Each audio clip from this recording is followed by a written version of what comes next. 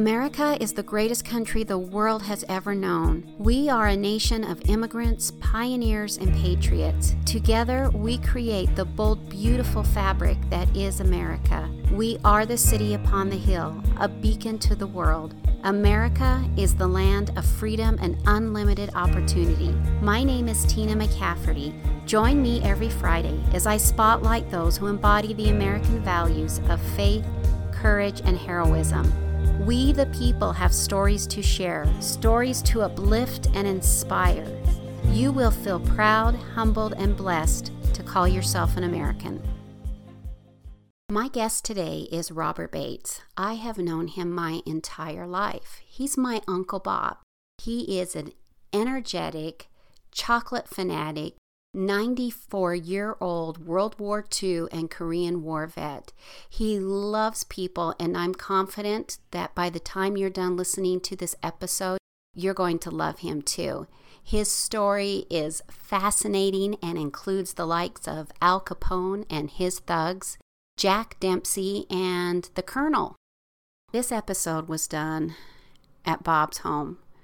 We are surrounded by pictures of beloved family members, including his wife, June, my aunt, who passed away a few years ago.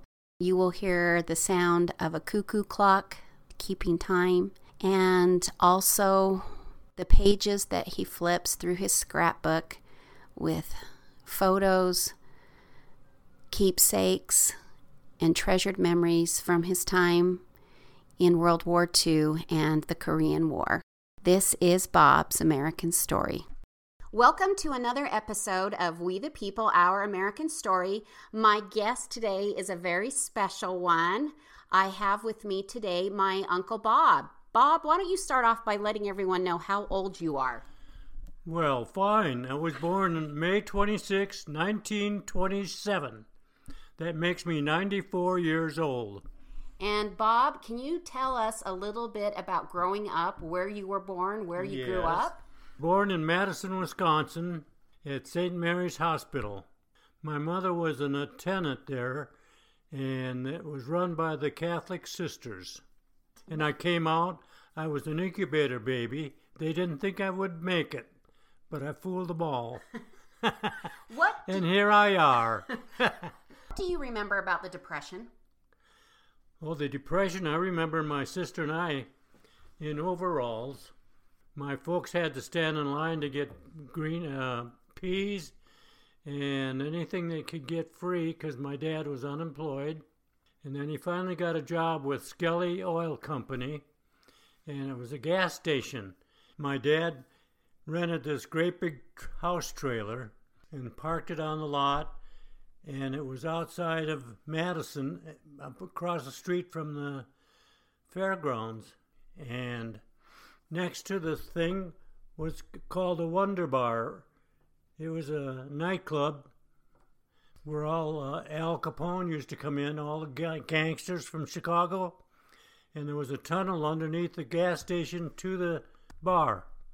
And they'd come in their great big black Cadillacs or Buicks or whatever you want to call them. And they'd say, fill it up. And they'd go down through the door, through the tunnel to the bar with their big cigars and big shots, you know. Did you ever see any of them, or did your father? Yes, I saw them. And my dad and mom told us, the kids, you go get lost. Were your parents nervous around them? Oh, yeah, they knew who it was. And my mother used to have a little coin changer where she sold the gasoline in the cars, because gas was only so much. That was during the Depression. All right, so it's the breakout of World War II. How old are you? Jeez. World War II, I was 17, I believe, in Phoenix. No, it was California, I think. When did you move to California? 1938. And why did they move there? Because we got out of Wisconsin and we drove all the way through to California. And in 1938, they had an earthquake in California. And you were there for the earthquake? Yes, I was. And what do you remember about the earthquake? it was a mess. Did your family move to California to try to find something? Job. Yeah. Right. Because of the Depression. Right. And my dad was a marble setter with, that was his profession. That and other odd jobs if he had to. Did you ever go hungry? I sure did. And to this day, I can't eat broccoli. I don't eat it. And because cauliflower, well, my dad used to say, you clean up your plate. And I said, I can't eat it. He'd make me eat it, and I'd chuck it up, and he would give me hell, and he had a little trap door. He put me up there and closed it off, and I was scared to death.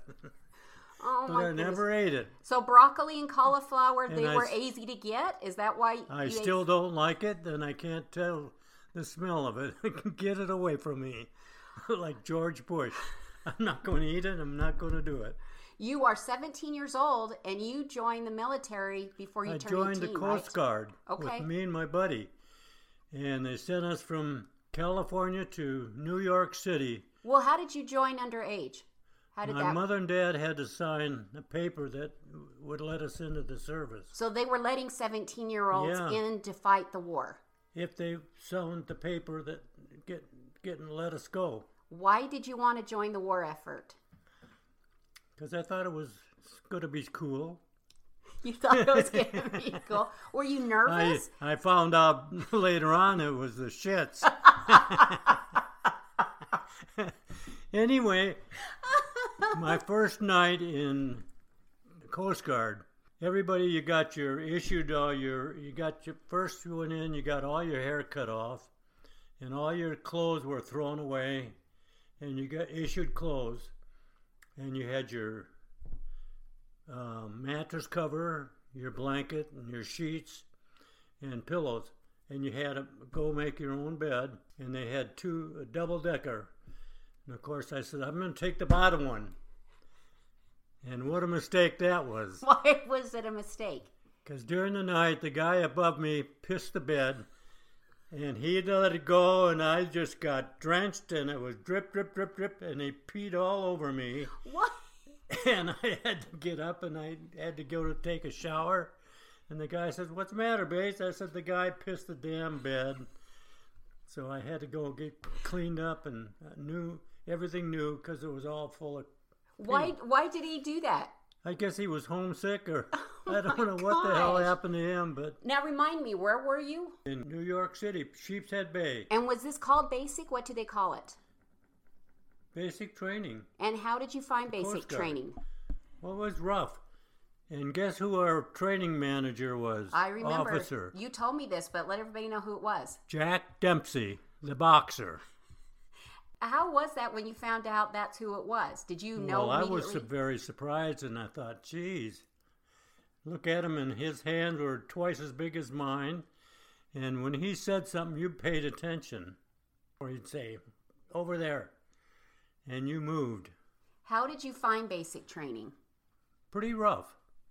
They used to have one of the basic things you had to do is, like they would pretend you were on a ship, and you're about 25, 30, 40 feet up, and there was a pool, and they'd put oil in it and set it on fire. And you had to jump in with your life jacket on, and they told you to hold your life jacket so when you hit the water, it wouldn't break your neck. And that was a hell of an experience. Didn't people get burned? Yeah. You were told to get in there and start splashing and so you can get over to the side. That was one thing I'll never forget. And did you come out unscathed? You didn't get hurt by that? No, thank God. And to this day, I'm not a water person. All right. How long does basic training last? Probably 6 months. I don't know. I don't remember exactly, but Where did you go after basic training?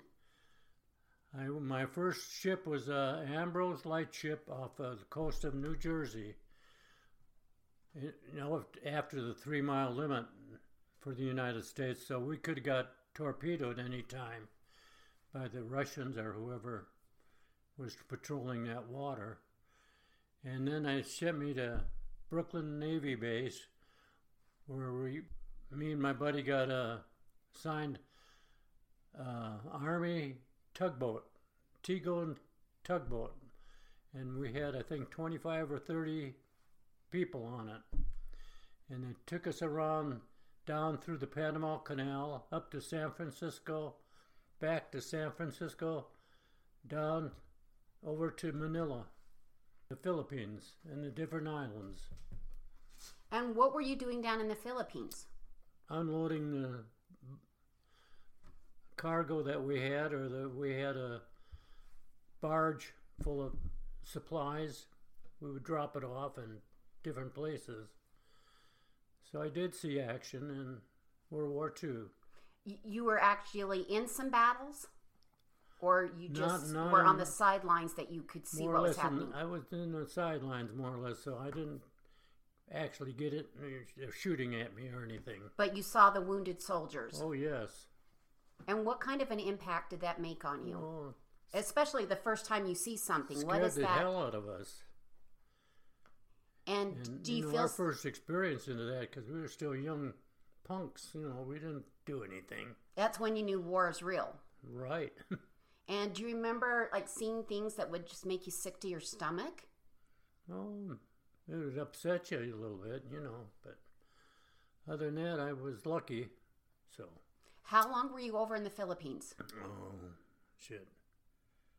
Maybe 4 or 5 months. I don't remember exact dates. That's fine. It's been a while, right? It's been a few while. Then I got out and I got discharged. How old were you when you got discharged? I'm asking lots of hard questions, huh? Yeah, you are, and I don't remember. So you didn't stay in for the entire war? No. I got out because I would signed up for the duration plus 6 months of the World War II on the Coast Guard. They said, join the Coast Guard and you won't have to go anywhere. Oh, okay. So I found out you did go someplace. Do you remember hearing about World War II ending?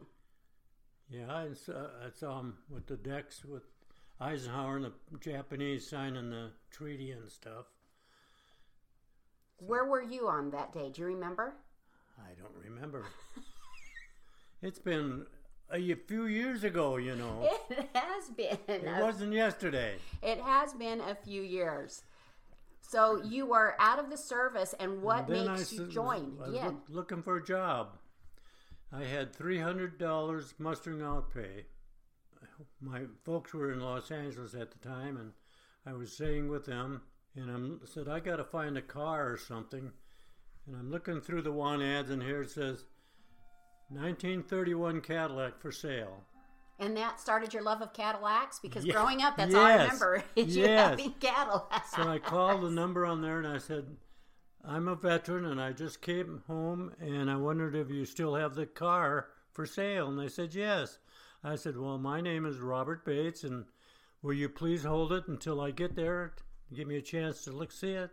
They said, yes. So I had my dad drive me to, I think it was North Hollywood, and we got over there, and they said, the car's in the garage. We walked back opened the garage, and here's this 1931 V16 cylinder Cadillac. It looked like a monster. And it was on jacks. Mm-hmm. And it had the windows it had a fire and the roof was burnt. Okay. So all the windows were smoked and cracked. And I thought, holy crap. So I went in and I said, well, how much do you want for it? They said $100. I pulled a $100 bill off. Here's your $100 bill. And the gal opened the door about so much. And she said the only thing we took out of it was a little clock. And I said, that's fine. She gave me the pink slip.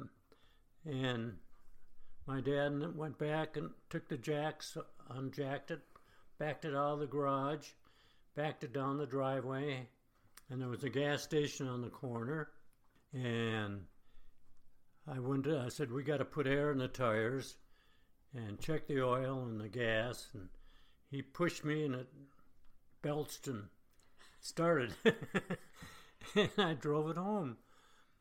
And the first night I got home like a dummy, I didn't take the radiator ornament off. But somebody stole it during the night. Oh. And that made me sick because it was, one of those fancy. Mm-hmm. It was probably worth $500 or $600 just the damn hood ornament. More than the car itself? Probably. 16 cylinders.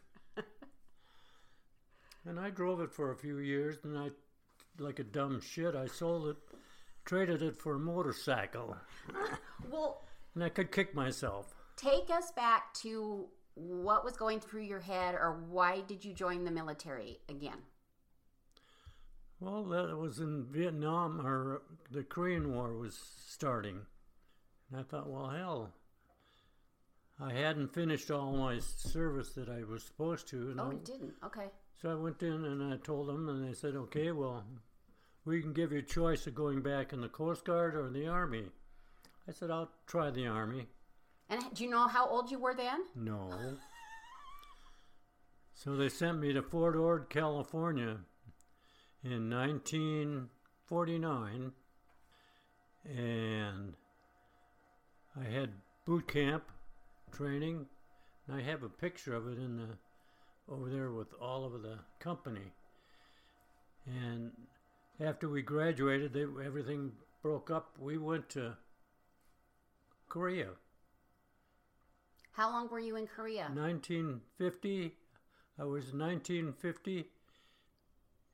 At December, I was at the Chosun Reservoir, where it froze over, and it was the coldest that it had ever been in the world for years.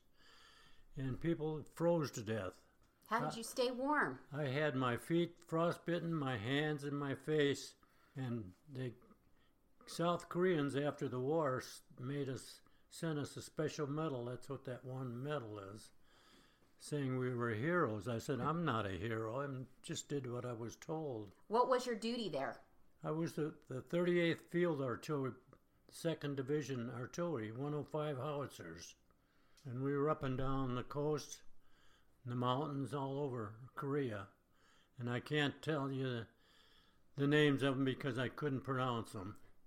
Now, you have a hat, and on your hat it says the DMZ zone. Mm-hmm. So you were at the demilitarized zone, right? Afterwards, yeah. I was an MP. And when I came back to the States, I was still in the MP, and I was at the Presidio San Francisco on a motorcycle. And I escorted General Swing and 3-star General, and did a lot of extra duties for parades and stuff. And my cousin Jess Richmond was in the same outfit as I was at the 701st MP Company, but not the same company. He was in one company, I was in the next. We didn't even know each other then. That is crazy. It is. That is really crazy. What did you find more to your liking, the Army or the Coast Guard? Or which one did you just like? Well, the Coast Guard was fine because you had a nice clean bunk to sleep and good food. What was the hardest part about being in Korea? Well, seeing the death and, all of the destruction that was going on, because it leveled everything. And the rice paddies, what they call the honey buckets, were what they use as human waste to plant the rice and stuff for fertilizer. So if you wanted to fall in, you were getting shot at, you plopped on and you got full of crap. So people that are in Korea should remember that, the honey buckets, for damn sure. Now, I know that we have talked before, and you have said officials call it a police action. But you totally disagree with that. Well, of course I do. They called it a police action, or didn't even call it a world war. And I got a Chinese sword with the scabbard and everything. And this general comes up and says, Sergeant, I was a staff sergeant then. He said, you can't have that. I'll take it. I said, just a minute, sir. I says, it's an official war trophy, which is signed by my battalion commander, and it's mine, and you cannot take it. And I showed him the paper, and he says, oh, you kept the paper? I said, yes, sir, I did, because it's mine. He says, okay. And he didn't pursue it anymore. Do you disagree? And I still have it. You do, I know. I've seen it a few times. Do you disagree with the police action, calling it that? Because in all intents and purposes, it was a war. People were dying. Well, people were dying and they're getting killed, yes. And some of these kids today don't even realize if it wasn't for what some of my buddies gave their whole life for, so they could go around with their gizmos that they got. Yeah. And I think that in schools they should teach a little bit more about veterans and what went on. I agree. When you came home from both of those wars, was it hard to get some of those images out of your head? Is it something you struggled with at all? I still do. I was in 3 major battles in Korea, and we got a Presidential Unit Citation from President Truman. What does that mean, a presidential citation? Well, I got to show you. Okay. See it. There it is.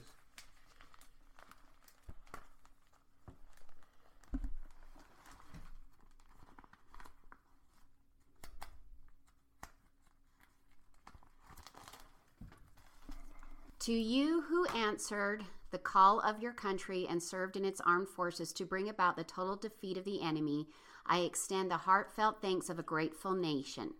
As one of the nation's finest, you undertook the most severe task one can be called upon to perform because you demonstrated the fortitude, resourcefulness, and calm judgment necessary to carry out that task. We now look to you for leadership and example in further exalting our country in peace. And it is from the White House and signed Harry S. Truman.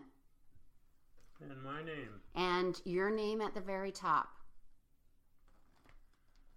Which, there's a lot of people don't have this.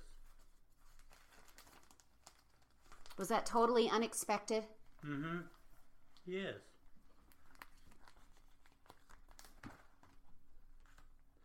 There's a military when I was at the Presidio. Bob's showing me a picture of himself on a military police motorcycle. And he was a very young dude.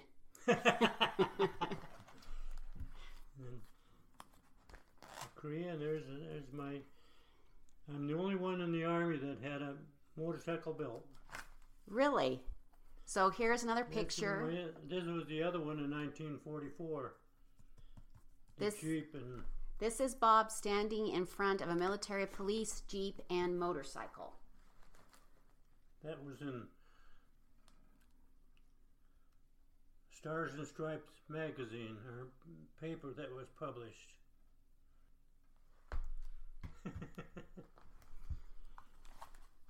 Well, you have a lot of cool things here. These are all the places I've been and taken, and of course, when I got into the chicken business. Very cool.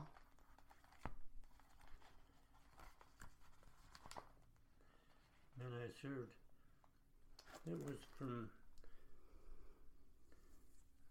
the hospital in Palo Alto for 100 hours. At the Veterans Hospital? Mm-hmm. They gave me the VA hospital in Palo Alto. There I am there. That was the colonel. Well, let me ask you, Bob. I had a lady on my podcast, and one of the things that she said is that she is very concerned that when the greatest generation is all gone, like yourself, she worries about the country because it will be the last time that the whole country has had to sacrifice something. That's probably true. We don't know. It's easy to complain about many things now because we have it so good. Do you believe that's true? I don't know. It's not true. Look at the people that are starving today. Because the big shots are sitting there saying, well, we don't want to do this because it costs money. They don't realize that it does cost money. Just like any service on a company, if you have a service end of it, you lose money. But if you didn't have the service company, you wouldn't have the company. What does the tattoo on your arm mean? Does it have special significance to you? That was when I was in the Coast Guard. They started to put U.S. Navy and screwed up and tried to put U.S. Coast Guard on it. Me and my buddies woke up the next morning with this patch on. What the hell is this? You don't remember getting the tattoo? No, I don't. Now that's a story. And it's something you've had to have for the last 70-something years, right? We went to the Jack Dempsey Bar downtown in New York City. And that's one of the ships I was on.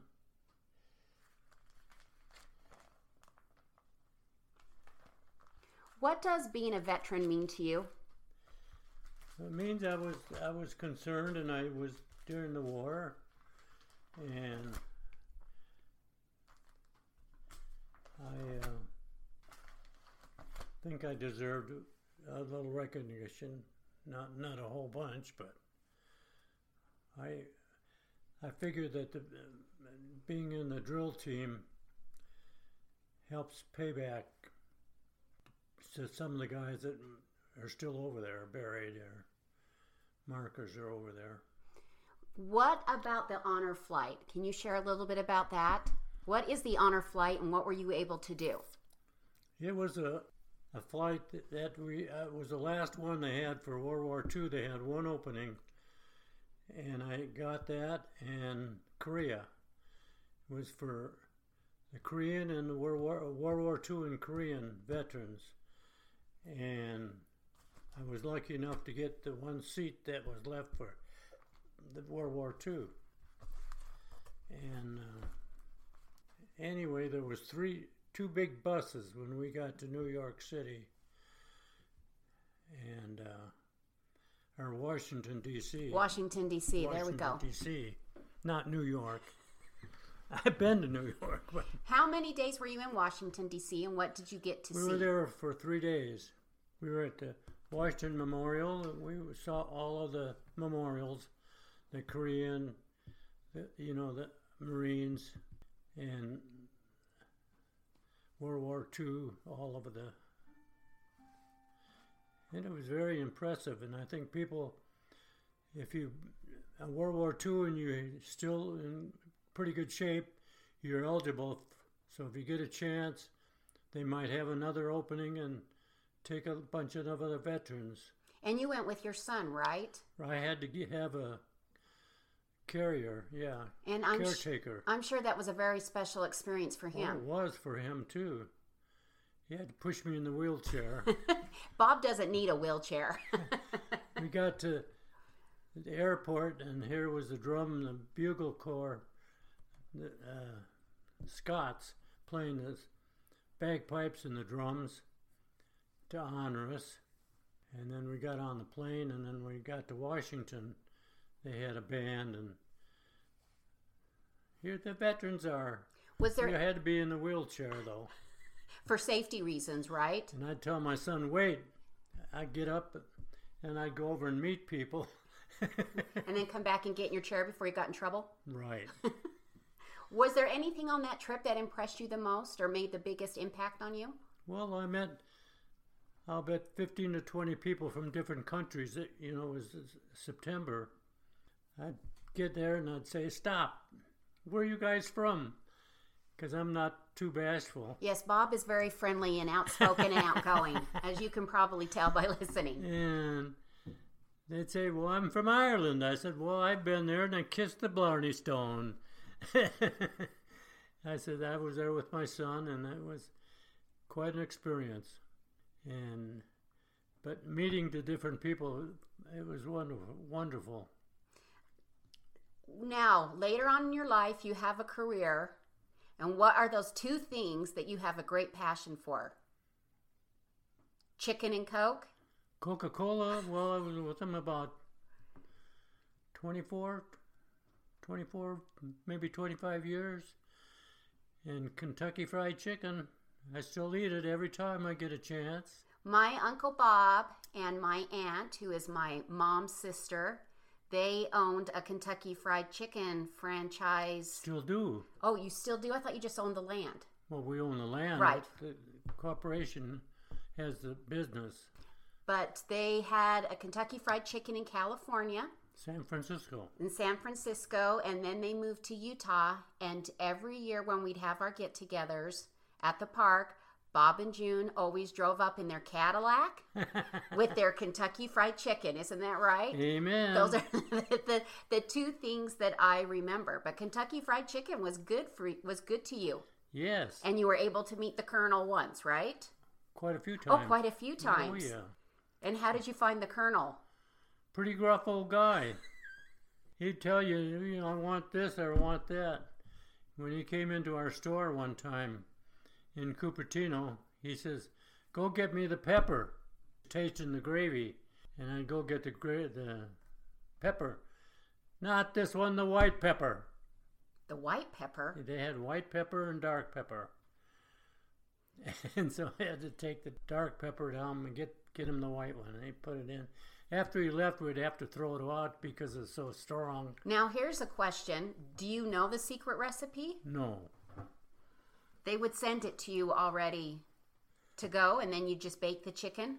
Well, it's already mixed in the flour and the breading, so. That's a very closely held secret, right? It's supposed to be. I don't know. But Kentucky Fried Chicken was good to you. Oh, yes. Still is. Yes. Thank God. Well, what are you doing now with veterans? Because I know you're still active. What is it that you do? I'm the chaplain of the post of VFW in American Fork. And I'm also on the Tempano's drill team, which I either play the bugle or shoot the rifle. They tell me when we get there, today it's your turn for the bugle or it's your turn for the rifle. And I put my uniform on. And is that your biggest duty, is to go to funerals? I figure it's payback time. And then you have a secret about the bugle. Well, it's not a secret. I didn't know it was such, and maybe many people don't know that. What's the secret to that, or do you not want to reveal? It's electronic. I have to push the button, and I got 3 seconds to get it up to my mouth and pretend, so I'm a pretty good actor. But the gun, that would be real, right? The gun is real. Okay. The shoot blanks. Okay. They're M1s. And how does that make you feel to be able to give back and to go to these funerals? Makes me feel good inside. Like I've accomplished something. It's your way of giving back to those who Yes. have given so much. Yes. Which Bob has as well, although he doesn't like to admit that he's given a lot. Well, I donate things and I help people if I can do that. And I'm not a know-it-all and put my hands up and go, look who I am. I'm not a hero. I just did what I was supposed to do, and I love people. I know you do. Is there anything that you want people to know about veterans?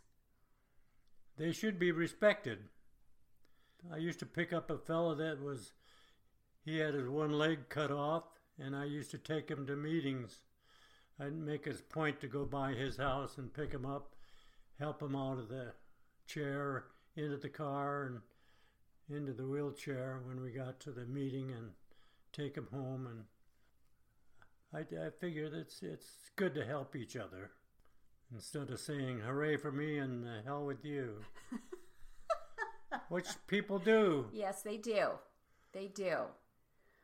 What is the best way to say thank you to a veteran? Is a simple thank you? Yes. Thank you for your service. And then we usually say, appreciate you telling us How do that. you feel when people tell you that? Makes you feel good. All right. My last question is, what does America mean to you? I'm glad that I am an American. And I've given a lot to my country. And if I could go do it again, I would do it again. I hear that all the time. I'm just getting, where one of these days they're going to have to plant me in Provo. Not for a long time, I hope. Bob's doctor said he'll live to be 100. Isn't that right? I'm trying. And on our gravestone, I said, until we meet again. And God knows when he pushes the button or pulls the chain. That's it. No matter where I am or what I'm doing. Well, thank you, Bob. Thank you for sharing your American story. Well, thank you, sweetheart. And that, friends, is my Uncle Bob. They are not called the greatest generation for nothing. He is a character, and what a story he has, right? Our greatest generation is disappearing every day, and with them, their stories disappear too. If you get anything out of this episode, one thing, I hope it is, if you have someone in your family, a neighbor who is part of this great generation, a veteran, make sure you go and sit with them and hear their story. We need to preserve these stories, especially now in this crazy time. It is imperative to remember our roots and that this country is still the greatest country on earth. One of the best things that you can do for my podcast is to leave a rating, a review, subscribe, and share with friends and family. These stories, more Americans need to hear them. I am a firm believer that we need to hear these stories, and I can't do this alone. Next week, my guest is Marine Julia Carlson. Julia is the 1998 Female Athlete of the Year for the Marine Corps. She has earned several awards, including the 2014 National Service Rifle Champion, and only one of 4 females to earn Distinguished Rifleman Badge and Distinguished Pistol Shot. This should be a good one. Until Friday, see you then.